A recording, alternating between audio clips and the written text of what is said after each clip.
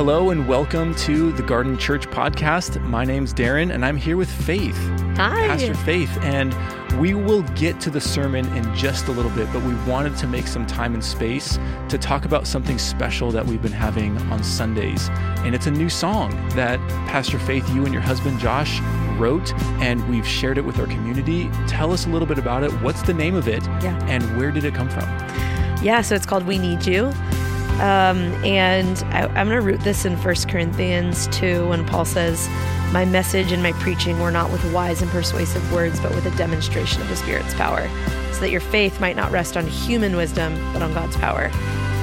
The first thing that was written for this song was the beginning of that bridge section that says, "We don't need better plans. We don't need clever thoughts. We need your Spirit, oh God." We don't want the wisdom of man. We want a display of God's power, which is really what the world needs. They don't need to see a show, or even in the area of worship, they don't need to hear good music. They need to see a display of the power of God. So it came from that heart cry. And then the beginning of the song kind of sets up this space where we invite Holy Spirit. We open our hearts. We clear out all the distractions, the things that get in the way, and then just simply cry out for more of Him. And it's this longing to be a space where the Spirit would rest as a community. Yeah, I love that. That's such the heart and core value of Garden Church. Exactly. Knowing that the Spirit is present, like He's welcome to the party and we get to celebrate.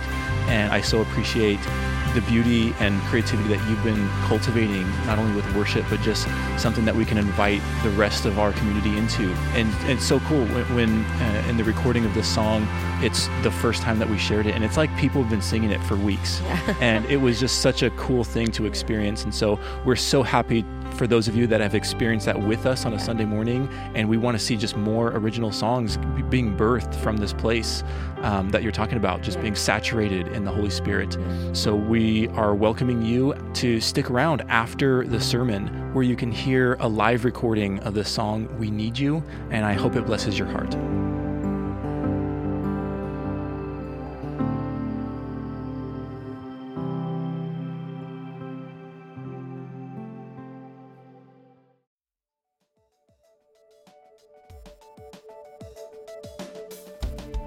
Welcome to the Garden Church podcast. The following message was previously recorded at the Garden Church in downtown Long Beach, California.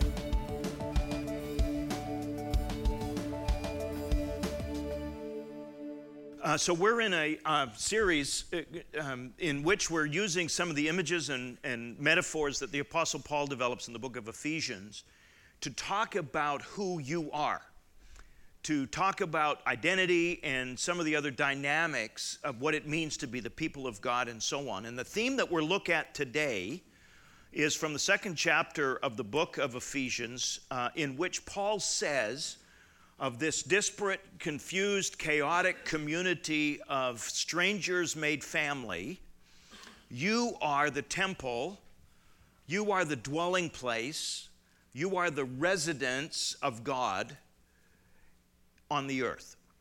Here's the text, and then we'll set up a frame for it. Consequently, Paul says, as a result, in other words, of the sacrifice of Jesus, what He has done, drawing men and women to Himself, consequently, you are no longer foreigners and strangers. Instead, you are fellow citizens with all of God's people.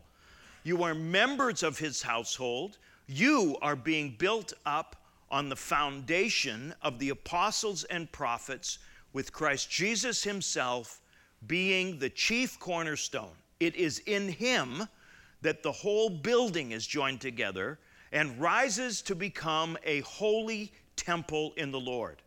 So in Him, you too are being built together to become a dwelling in which God lives by His Spirit. So the idea of the church, of you being a holy temple of the Lord, is built on a 2,000 or 3,000 year tradition of temples. And I want to snapshot that in a couple of minutes this morning. So pray for me, fasten your seatbelts, because we're going to blitz through 3,500 years of history in places where we see the idea or the concept of temple being met. The fact is, Genesis chapter 2, verse 7 tells us that we are a unique combination of dust and the breath of God, dirt and deity, right? So we are built for that thin space between the material realm and the spiritual realm, which is ideally what we are here, Genesis chapter 1, to be the image of God, to be his representatives, to be his ambassadors, to represent God, who is spirit, to the earth, which is matter. So we serve in that intermediary role. Does that make sense? And as a result of that, we need, because we are matter, we need places of meeting, that which is pure spirit. We need anchors in space and time, place and time, in which we can encounter God. So the very first thing that God does in Genesis chapter 2, after forming us as souls, material and spiritual, is give us a place to meet, a place to be. It's called the Garden of Eden. It's a place that is set aside, a place that is an intermediary place between the material realm and the spiritual realm. If you study the book of Genesis at all, you'll notice that the book of the Garden of Eden is described as being framed by 4 rivers. And 2 of those rivers have been known in history. The Tigris and the Euphrates are the 2 material rivers. There are, however, also 2 rivers that have never been known in any historical account. And the Jewish theologians who have reflected on this, the Old Testament theologians, are suggesting that while the Tigris and the Euphrates are the rivers that tie us to the material world, the other 2 rivers are those rivers that tie us to the spiritual world. That in fact, the Garden of Eden was a thin space, a place of meeting between God and humanity, in which God could come comfortably, if I can use that language, for a walk, Genesis tells us, in the cool of the day, using the euphemistic strategies of Old Testament storytelling, in which then he could reasonably expect we, for whom he had created this place of meeting, would come and meet with him. So you can feel the horror then when God comes for a walk in Genesis chapter 3, in the place where he has come to meet us, and he can't find us. Where are you? He asks. And the man says, we say, I was afraid. I was afraid of you, so I hid myself from you. That space that had been set aside, designated as a place to meet God, has now become contaminated by our rebellion. And so we lose our primary and gifted place of meeting that we are intended to go to remind us who God is and thus who we are, and to remind us, because we know who we are, what we're here to do. Does that make sense? So God does not leave us alone. He does not abandon us. He does not start over again. He does not hit the do-over button. He accommodates himself to us through a period of time where he sooner or later comes up with his own people as a way of renegotiating, redeeming, restoring his rule on the planet. But those people need a place of meeting too. And so in the books of Exodus and Numbers, he constructs or has them construct a tent, a tabernacle, a place of meeting where Moses can come and meet God. And in that place of meeting are the Ark of the Covenant, in which are the 10 Commandments and so on and so forth. But it's a place at which God and Moses meet and speak face to face. Now, the rest of the people don't want to go there because they recognize that God's holiness is ferocious. They might die. So they're happy to send Moses on. You talk with him and then tell us what he says. And Moses does that. He goes into the places of meeting and encounters God, prays, talks to the people, and then goes back and relays what God has said to him through that place of meeting, that tent of meeting. When the children of Israel, through 40 years of wilderness wanderings, finally end up in the land that God had promised, please notice the theme, place matters. So God has established his name on a place, the city of Jerusalem, as it turns out. And sooner or later in the history of Israel, a temple is built to be a place again of meeting, a place where we can offer our sacrifices to God, and a place at which God will meet with our representatives. Still, a barrier exists between us and God. The holiness of God is such that we have to be protected from just wandering in and out as if it were meaningless. The dedication of that temple, built by Solomon, the third king of Israel, David's son, was marked by a supernatural phenomenon called kavod, the glory. The weight of God's presence descended on that temple built by Solomon and inhabited that place of meeting. It was a place of supernatural encounter. It was a place of glory. It was a place in which God could be worshiped. It was a place in which we would offer our sacrifices. But like so many other places of meeting, the garden, the tent, it over time became commonplace. It over time, because when we showed up, we didn't always show up with appropriate respect and honor. We didn't always show up as a place of meeting. Sometimes we showed up as a way to cover the damage of our souls. Right? And sooner or later, the meaning of that place of meeting, that temple, began to erode. And by the time we're all done, about 350, 400 years later, that place of meeting had become commonplace. In fact, other gods were being worshiped in that temple. Sacrifices were being made to other deities in that temple. And so the prophet Ezekiel has a vision in which he sees the kavod, the glory that had dedicated the temple at its inception. He watches and he sees the glory of God ascend from the temple and leave the city of Jerusalem.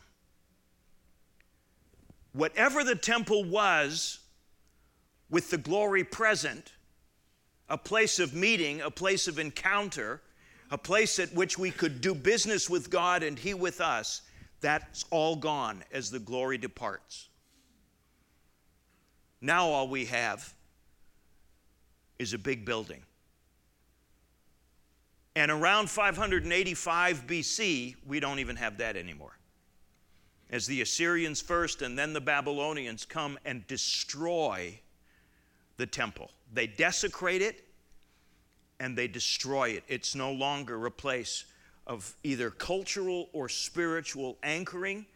It's gone. Now all the people are left with, they don't have the land that God gave them anymore.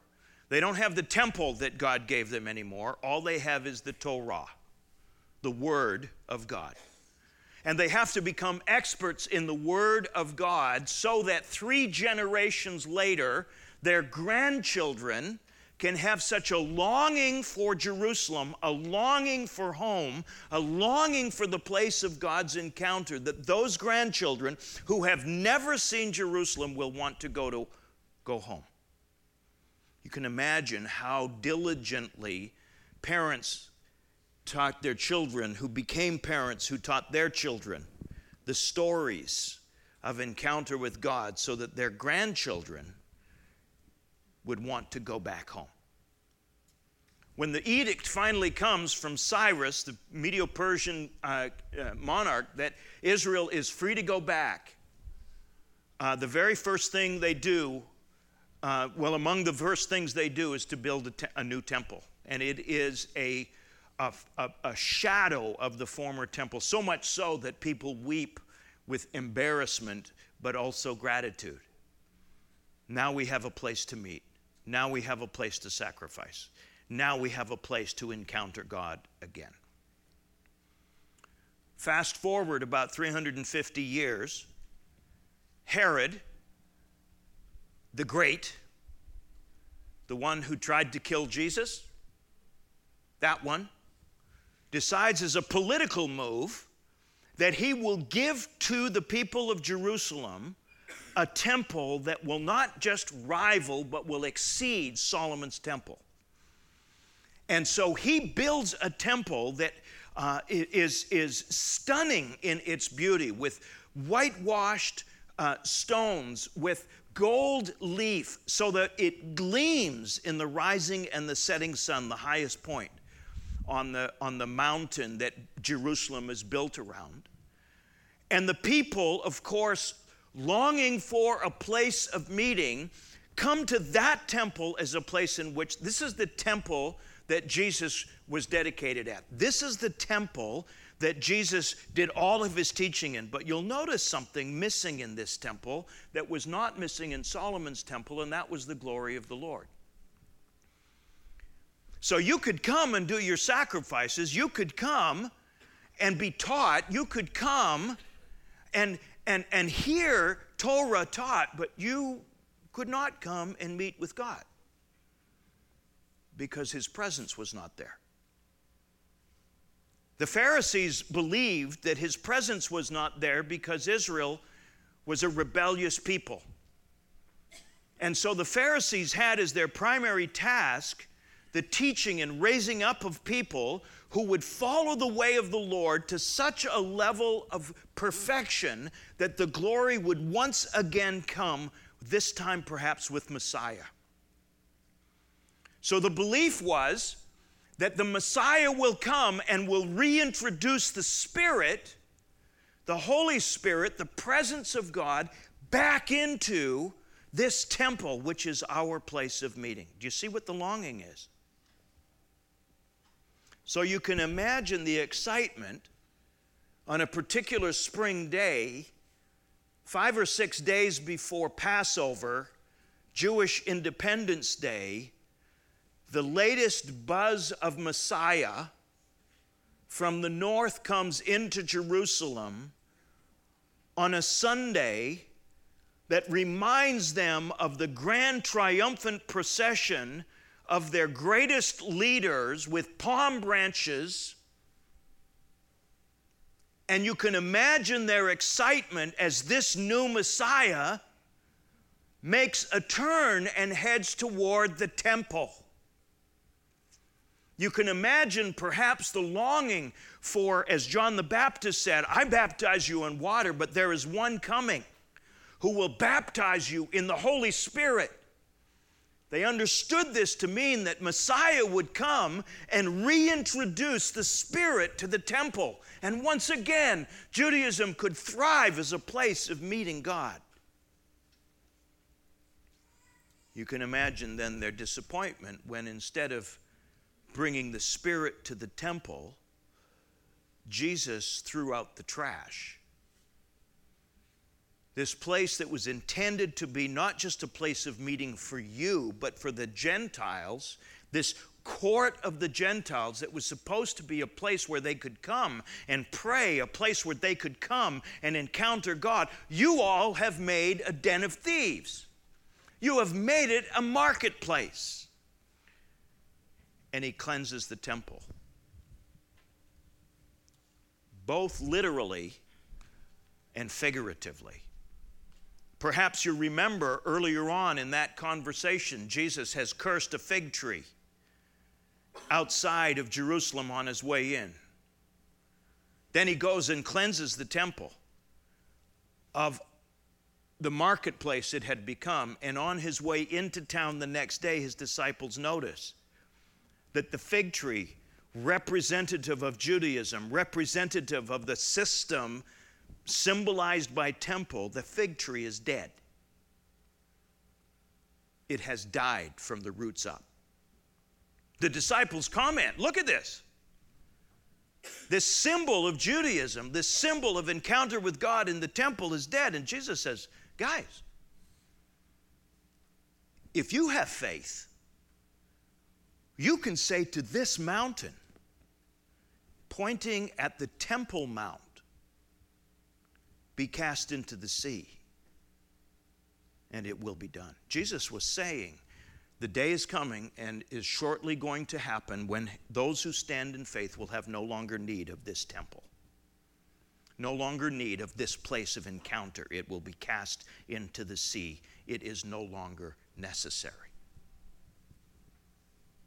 That's the scenario then when Jesus dies on the cross 3 or 4 days later. And one of the huge, momentous events that occurs when that crucifixion happens is the veil, the separation between the holy place, the normal people, and the Holy of Holies, the place where ostensibly the righteous ones could meet God once a year.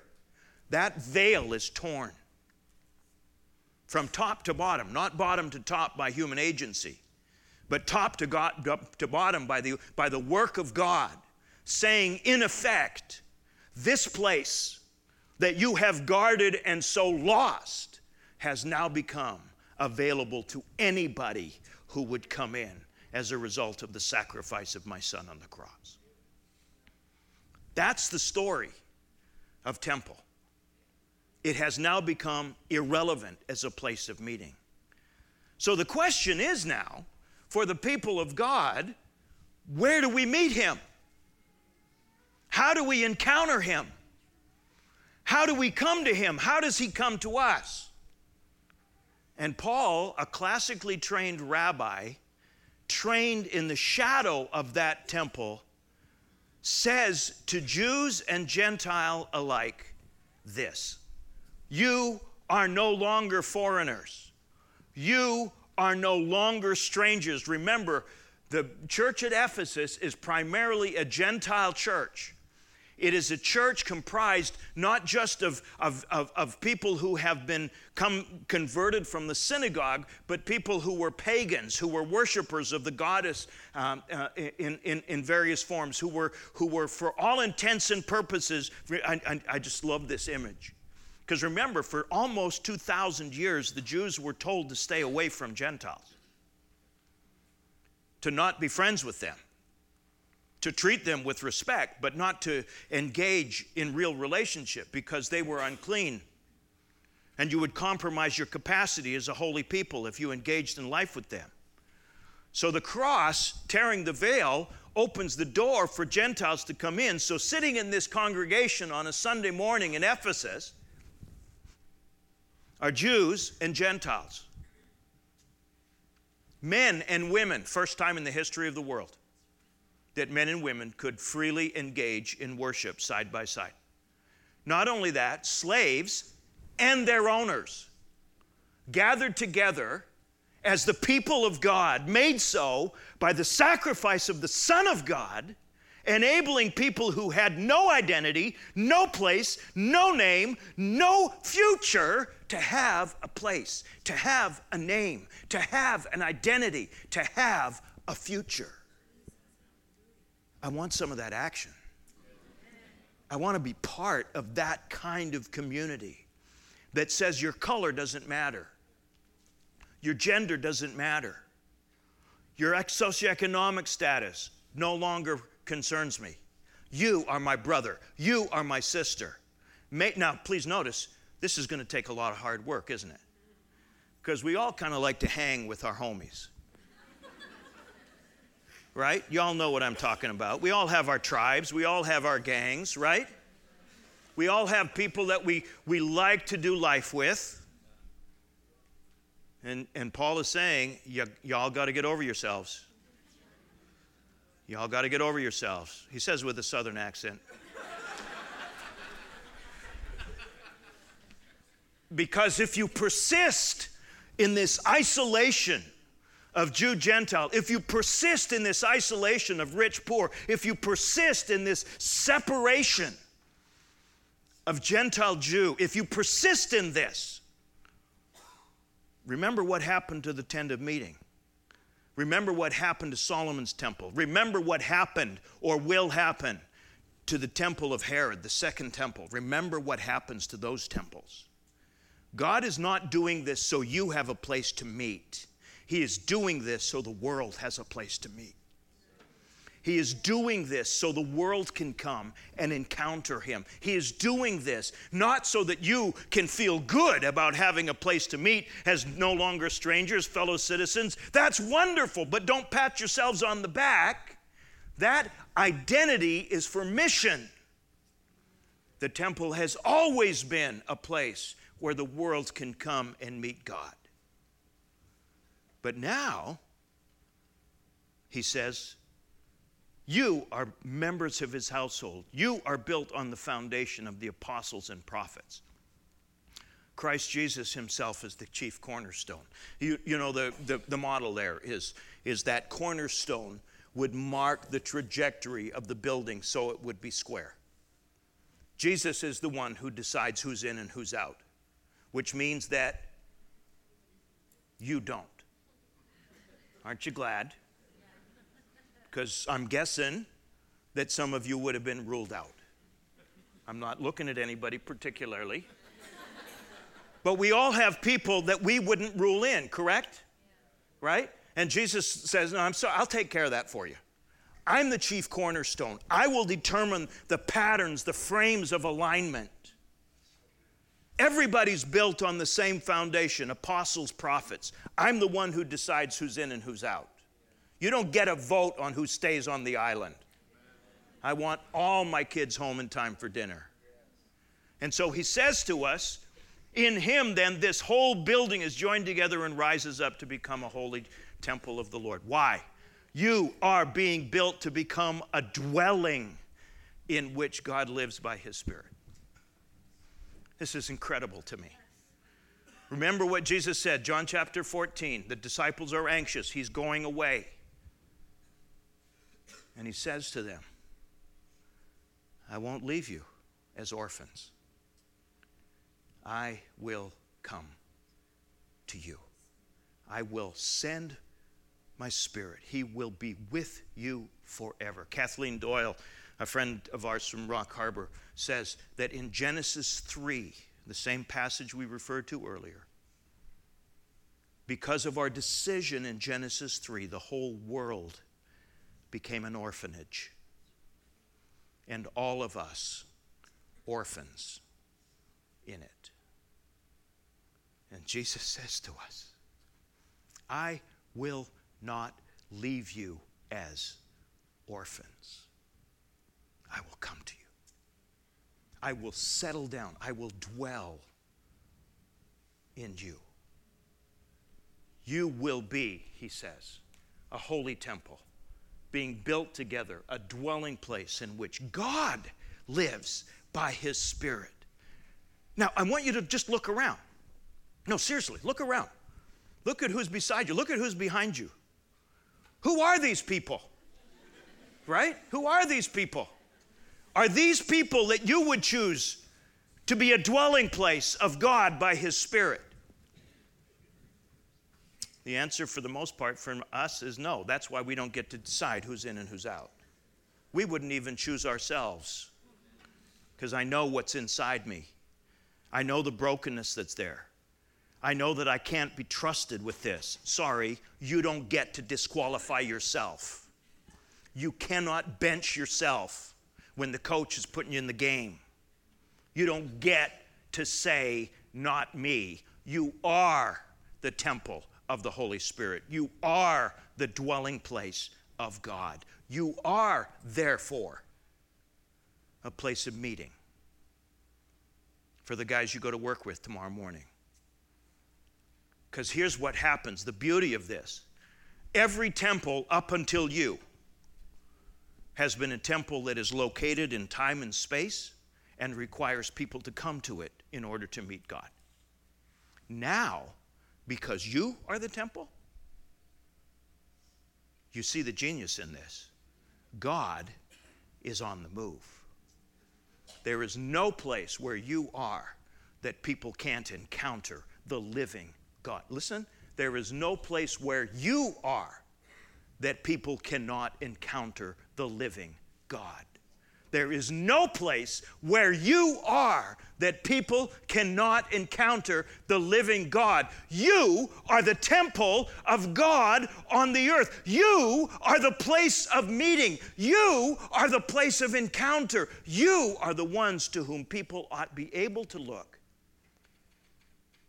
as one to help them know God. Amen.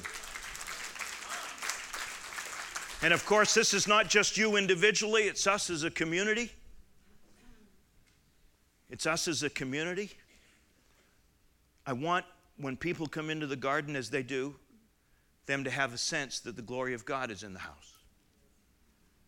I want them to have the same thing when you sit down with them at Starbucks. Now, most of us have got some growing up to do, myself included, maybe myself especially. Every time I talk about stuff like this, the week leading up to it is hell. Stuff that I haven't battled for years and years and years all of a sudden comes back with ferocity. Right? And and sometimes I don't even do that. Sometimes I just drive in the ditch all by myself. How many know that we didn't fall in the garden, we jumped? We chose self-sabotage. And I wish I could tell you that I'm well past the stage in my life where that's an issue for me. Sorry, it isn't. Nobody here but us. Nobody's got this nailed. That's why us being a dwelling place of the Holy Spirit, a dwelling place of God, is not about you. Now, however, because you are holy, it's time for us to learn how to be what we are. Why? Because the world that you live in, the people you engage at work tomorrow morning, need a place to meet God. They're not going to come here. They shouldn't have to. We are the church on mission. We are the garden planted in various places. So you know where I'm going, don't you? Brothers and sisters, you don't get to choose whether God declares you holy or not. He already has. But you do get to choose, like me, whether through processes of repentance, you will be what you are, where you will let Him move you to righteousness, so that the God that they encounter in you is not one of judgment, but one of invitation. Not one of condemnation, but one of conviction. And the reason I stress that is that when we're dealing with our own stuff, the fastest way we deal with our own stuff is finding somebody who's worse than we are. And we condemn them. Do we not? That's all we know how to do. It's all we know how to do. So I can't be trusted to become an expert in your sin. Holy Spirit convicts. Conviction always has hope. Conviction always has invitation. Conviction always has a cheering section. Conviction always has empowerment to life change. Why? Oh, because you're the dwelling place of God. What else would you expect? Thank you for listening to the Garden Church podcast. For more information about the Garden Church, visit thegardenlb.org.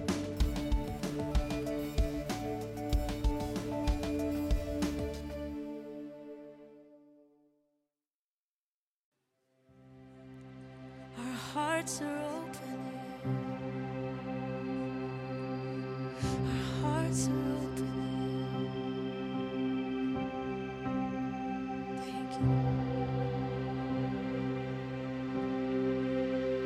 And you are invited.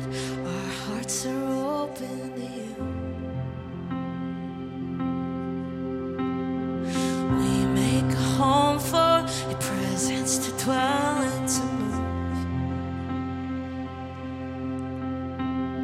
We lay down our idols, let go of whatever's not you, to clear out a space for your presence presence to dwell and to move.